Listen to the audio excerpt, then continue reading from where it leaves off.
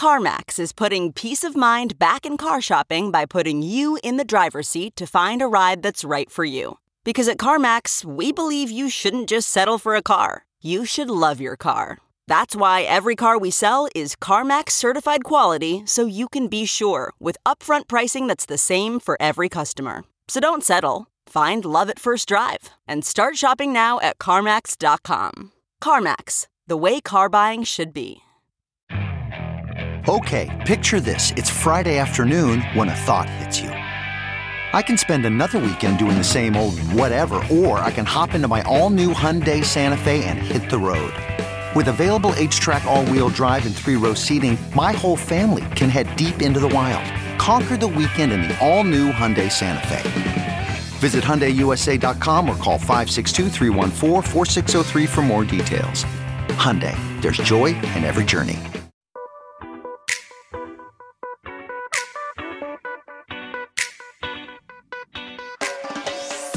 This is the Hash Podcast. Stay informed with the latest on Bitcoin, ETH, the metaverse, Web3, and more with stories that matter to the crypto world. All on the Hash for your ears. You're listening to the CoinDesk Podcast Network. Hey there. Welcome to CoinDesk TV. We got the Hash going up on a Tuesday. I'm Zach Seward. We got Jen Sanasi, Will Foxley. Shout out to the great music of Toronto. Lots going on today. It's a Tuesday, busy day in the news today. Let's get going. All right. We're going to talk about FTX briefly here and then a little bit later. FTX scooped up all of Voyager Digital's assets. Voyager Digital, the crypto lending platform, filed for bankruptcy in July. Sam Bankman-Fried, FTX chief, swooped in, made a bid, and ended up acquiring that stuff. Interesting move, consolidation following the great deleveraging, and FTX gets a little bit bigger with some potentially savvy business moves. All right, Will, I'm going to throw this to you. What do you think about SBF and FTX buying up the remains of Voyager Digital? It's pretty interesting, and I like the pairing here because it was actually Binance versus FTX to get all these assets, right? So we have a nice little exchange war between Binance, the heavyweight, and FTX, the new kid on the block, which has really established itself over the last 2 years, buying up $1.4 billion worth of assets during this Chapter 11 fiasco for Voyager. Voyager, seemingly out of the woods now, doesn't really exist as a company anymore. All the assets are gone. The question now is for clients and customers of Voyager, what are they going to do? And are they going to get some of these assets from this Chapter 11 and from this buyout from Alameda, or should I say FTX rather? Not quite sure, right? FTX and SBF specifically have talked about the need to make customers whole, the need to make a lot of these retail participants have a little bit more Bitcoin in their wallets than they ended up with after this whole fiasco with Voyager going belly up. And I'd like to see what their plan is going out of this. Binance, on the other side, didn't say anything about that, right? They were trying to buy up these assets, and who quite knows what the purpose of that is. And I'm no Chapter 11 expert on this, so I don't know what they're going to do in the end of the day. But I am interested to see if SBF holds true to what his first goal was when he was trying to buy Voyager's assets. Jen, over to you. Yeah, the press release kind of alluded to the possibility of transitioning customers over to FTX US, which I thought was really interesting.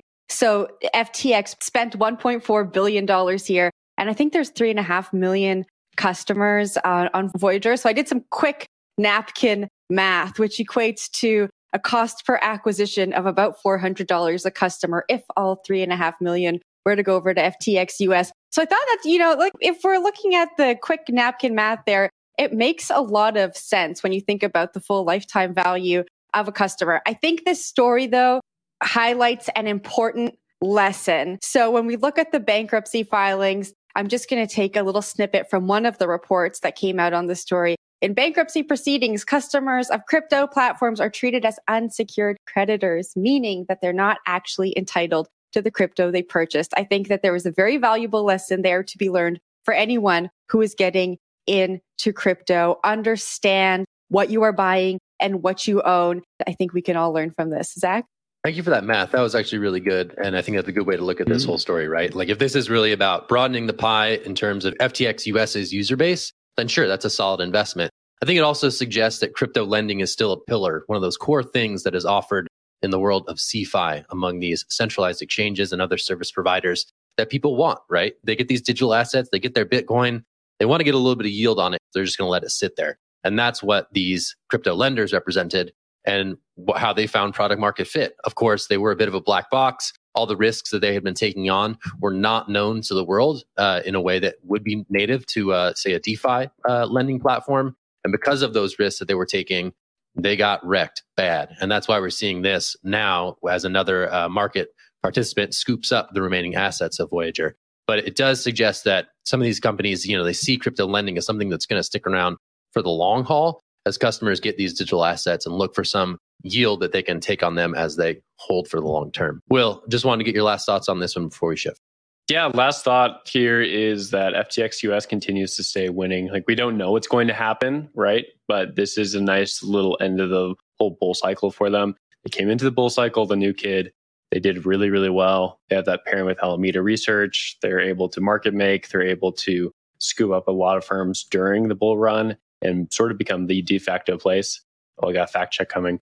And then out of it, they've done really well scooping up Voyager. Who knows what's next for them during this bear lull, this intercycle period where a lot of things get boring. But this certainly will help them set up for the next bull cycle. Probably get some customers in the door who are endeared to them by the fact that they have worked with them. And then from there, we don't quite know. Like they might be able to turn around and get some of these assets back on their book. Zach, over to you. No fact check, sir. Just a yes and for all you improv fans out there. Yes, Will, well stated. And some additional FTX news that hit the wire just as we were preparing to go to show. FTX US chief Brett Harrison stepping down from that role to an undisclosed next thing coming. He made that announcement on Twitter this morning. Interesting to see that stepping down happen on this day. All right, we're going to change gears. We're going to talk about some more resignations. This one also in the crypto lending space.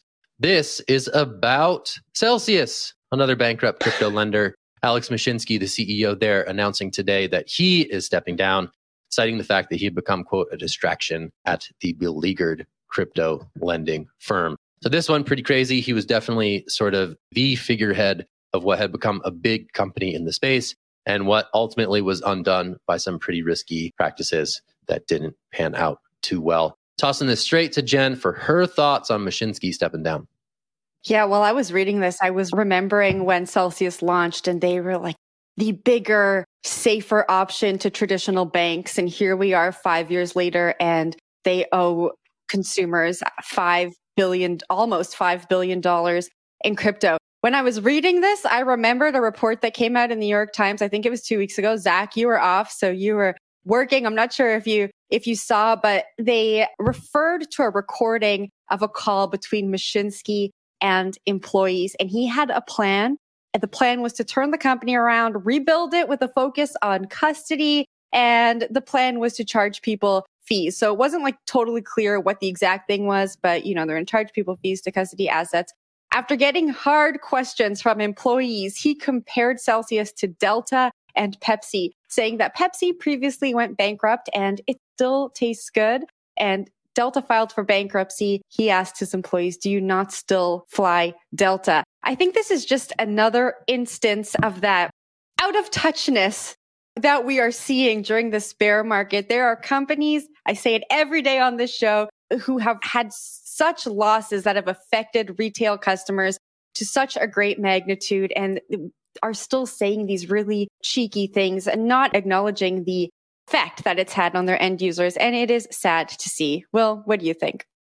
Yeah, I like the way you put it. Out of touch is definitely one word to use here. The other thing that popped up in the press release and the things I've seen from Mashinsky is that he keeps talking about this community that seems to exist. I don't really know if there's much of a community as much as there's an outrage mob that really does not like Mashinsky anymore and has no interest in dealing with him. They just want their money back. They just want some sort of money in their pocket after what happened over the last few months. It's been pretty awful. If you were invested with Celsius and if you were leveraged along with them, they were offering 17% plus interest rates at some point.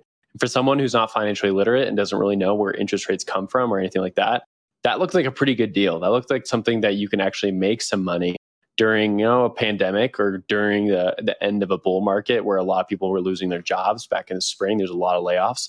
Looked like a pretty good deal, right? And for people walking into crypto thinking that they're not good enough to trade or they're not good enough to spin NFTs up, 17% interest rate really suckered in a lot of people.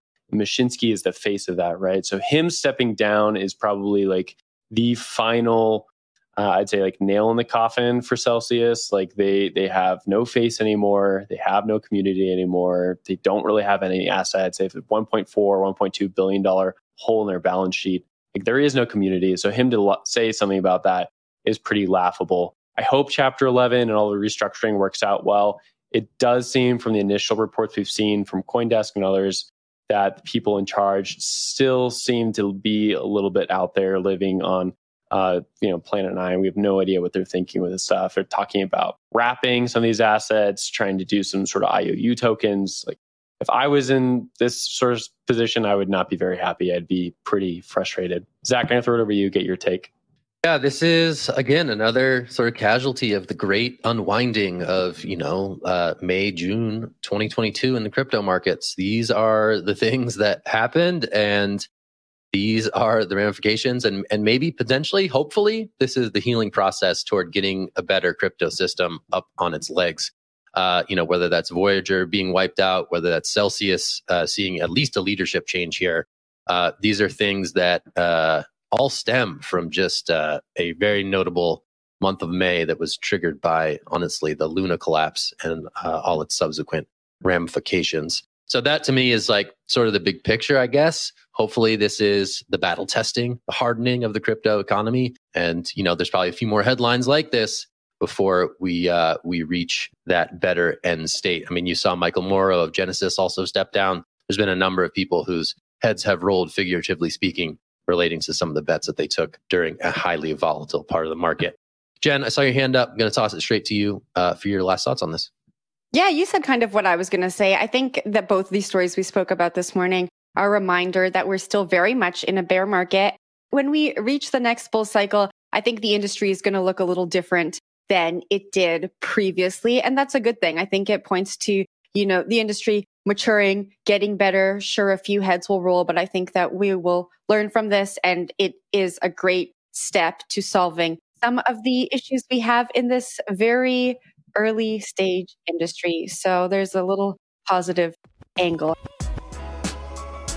Welcome to CoinDesk's Women Who Web3 podcast, your weekly podcast celebrating women supporting women, investing in women, and bridging the gender gap in wealth through Web3. Each week, we'll be learning from powerful women sharing their insights on topics like creating belonging and inclusivity in the digital spaces, the metaverse, building prosperous Web3 projects, investing in cryptocurrencies, and building wealth. And we have how-tos from founders and builders who have been there and done that, healing sessions to give you the power to overcome imposter syndrome, and everything you need to level up in your crypto journey. At the end of each podcast, stick around for some Zen with a relaxing meditation to center you after absorbing all the stories and the knowledge. I'm your host, Cams, and I'm on a mission to empower women across the globe to unlock the unlimited potential and earning power inside themselves through Web3. Whether you're just crypto curious or a crypto connoisseur, this podcast is for you. Let's get it.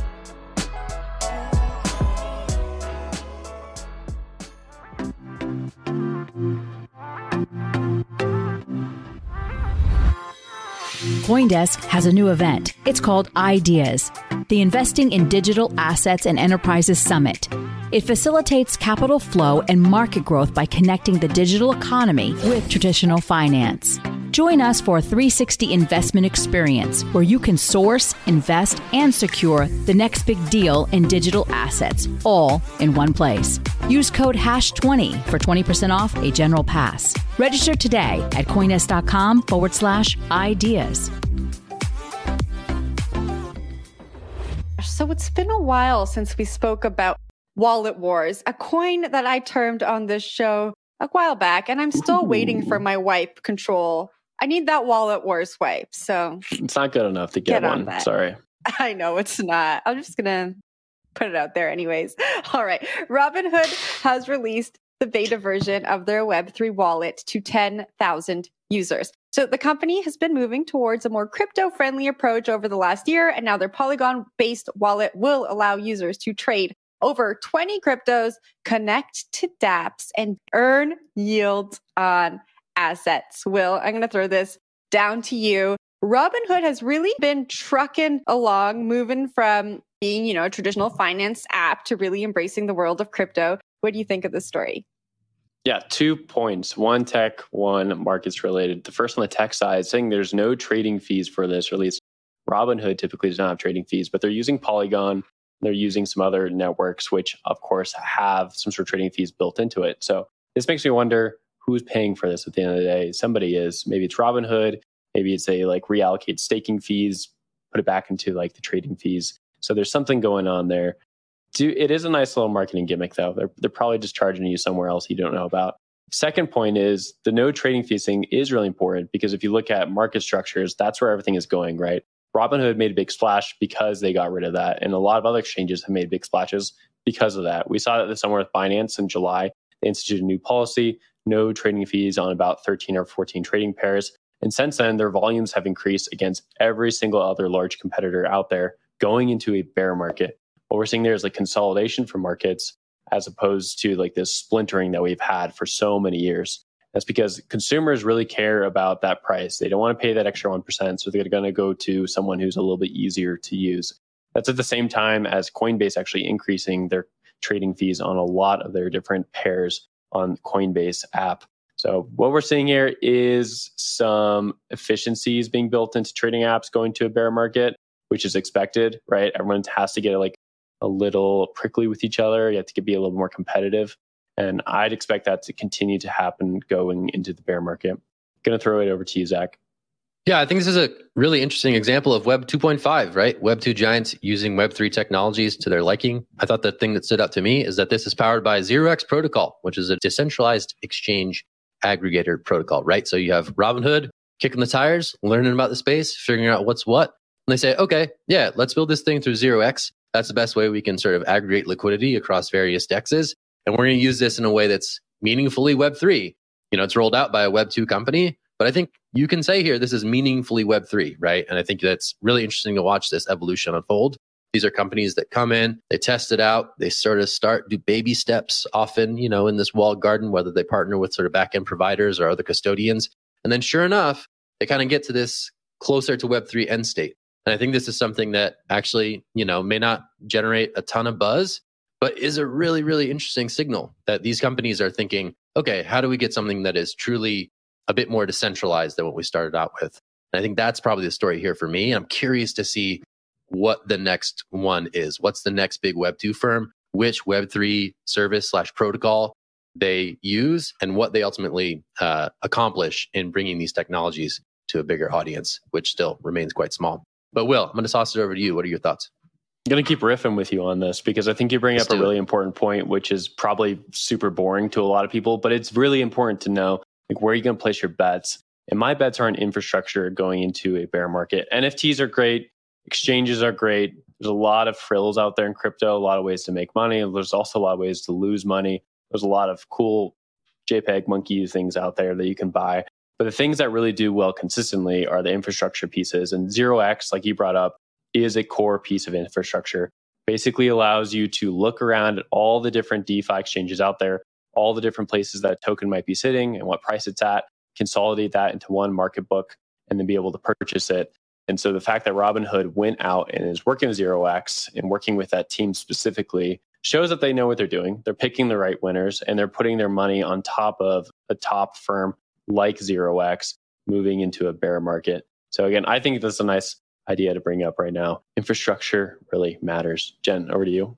Yeah, we've kind of covered the progress too, right? From when those job postings went out to, the crypto offering and now the wallet. I think this is really interesting because we spend so much time in this industry talking about UX, user experience. That's what we need to onboard people into crypto. And Robinhood has that user experience, right? And they've gone and they figured out the back end. They figured out how to implement this slowly, and it might set them up to be in a really good position during the next bull cycle when we see more newbies come into the space. So it will be interesting to watch to see if the crypto native traditional Web3 companies really do succeed over these, Web 2, Web 2.5 companies that we're seeing who have spent their time doing their research, making the right kind of partnerships to latch onto what they built in Web 2. So I'm looking forward to that. We have some Bitcoin mining history that we're about to unpack here. So I'm just going to fade away. I'm going to give this to Will. Will, you got this. Okay, here we go. Let's talk about some mining stuff. I know, boring angle. Disclosure, I do work for a mining company, so everything I say is likely suspect. But let's dig into Jihan Wu, what he's doing with Bitdeer. Bitdeer is a spinoff of Bitmain. Bitmain is one of the most important firms in Bitcoin historically. Why? Well, they have been involved with a few things in terms of Bitcoin's development over the few years, including the block size wars. There's a lot of different things going on here. We'll get to it in just a second. And now, Will's History Corner with Will Fox. Wow. So dignified. Wow. Pretty good, right? I wish I actually had a robe like that at home. Okay, let's back up the truck a little bit. Let's talk about this story. So headline, according to our friends over at Bloomberg, David Pan, is that Bitdeer is leveraging up a fund, $250 million. They're throwing $50 million of their own money into the pot. They're trying to get about $200 million from other players to scoop up distressed assets in Bitcoin mining land. Bitcoin mining, like everything else in the market right now, is down 70, 80, 90% in some cases. And so there's a lot of cheap assets to go cherry pick which ones you want to gobble up. I think this guy knows it. Jihan Wu has been in the game for quite a while. He is notorious, including some of his most famous tweets, really set a precedent for what it means to be a Bitcoin entrepreneur out there. And he knows how these market cycles work. He's going to town, going to buy up some distressed assets to build Bitdeer going into the next bull cycle. Bitdeer itself is a spinoff, like I said, from Bitmain. They made about $5.6 billion in revenue last year. So pretty successful firm. Zach, I'll throw it over to you. All right. I'm a mining small brain, SMOL. Small brain. Help me out here. So when we're talking assets, are we talking like buying Bitcoin from miners who are looking to pay bills? Are we talking about buying machines that miners are looking to unload to pay bills? Like, what are we talking about? Do you have any sort of understanding of what Jihan is buying with this new fund? Yeah, it could be a lot of different things. Probably not Bitcoin because there's not going to be necessarily much of a discount. I think in years past, you might have seen that, right? Where you come to some agreement on like a higher cost basis for buying Bitcoin. But there's so many exchanges out there. Now it's about all these machines. It's about these future orders for machines. It's for infrastructure. It's for facilities. It's for handyman on sites. It's for operational people. It's for software that run these mines. And there's a lot of infrastructure that goes into these things, and people overbuilt during the bull market thinking that it was only up only. I think to a degree, the Bitcoin miners were probably really buying into the super cycle theory from Suzu. They got caught up in that. They built too much, and now they're selling a lot. So it's not only that Bitdeer is going after this. There's a few other miners out there like CleanSpark that are doing a similar thing. Jen, I'll throw it over to you. Okay, I also have a question, and I'm sorry if it doesn't make sense, but here goes. So last week, Bitmain tweeted that they were reducing the prices on some of their machines. And now I read this story and it seems contradictory to me. I don't know if you can kind of help me.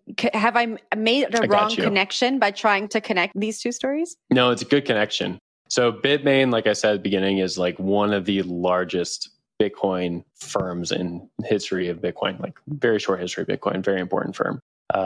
They basically have a monopoly on holding Bitcoin mining machines, producing Bitcoin mining machines, and selling them to the market. And now they are going to undercut the larger market. They're discounting their basic model by about 30%, while all these other liquid exchanges are out there for secondary selling of ASICs. Bitmain's going to come in and just drop ASICs for really cheap. That's going to put more pressure down on Bitcoin miners to sell their assets for even cheaper. And then Bitdeer can come in and just swoop up. So I'm kind of like the Celsius story at the beginning, or like any other stories we've seen over the last few weeks. A lot of companies are selling all their assets that they had pumped up during the bull market for really, really cheap right now. And there's going to be continued undercutting based on who was the first producer of an asset. If you can produce an asset for the cheapest, and you're still making money, even if you're selling it for nothing, right? Even if you're selling it very, very low. And then you're putting pressure on everyone else and wiping them out. And then you can come up and gobble them up and buy them out of the store. So good to put those two stories together. Great context. I just want to see the graphic again. Can we see the graphic again, Control? Can we please see the graphic again? Oh, Control is bringing it up. Stand by. All right, I'm standing. I'm standing. And now, Will's History Corner with Will Foxley. Amazing. Good Amazing. stuff. It's got like Michael Saylor vibes, like with the little, like the ship in the background, you know? Anyway, that was great. All right. That's the show for today. Thank you, Control, for indulging me on the fly. I appreciate you as always. All right. That's it for the show today. I'm Zach. That's Jen. That's Will. We'll be back tomorrow on The Hash. Thanks for watching us. Also, thanks for listening to us. Check out the CoinDesk Podcast Network if you haven't already. Great way to listen to this on the run and getting caught up with news as you do it. All right. That's it for today. We'll talk to you tomorrow. You have a great one out there, and happy Taco Tuesday to all who celebrate. We'll see you soon. Bye. Bye. You've been listening to The Hash on the CoinDesk Podcast Network. We would like to hear from you, so if you have any questions or comments, please reach out to us at podcasts@coindesk.com, subject line, The Hash, or leave us a review on your favorite podcast player. Thanks for listening.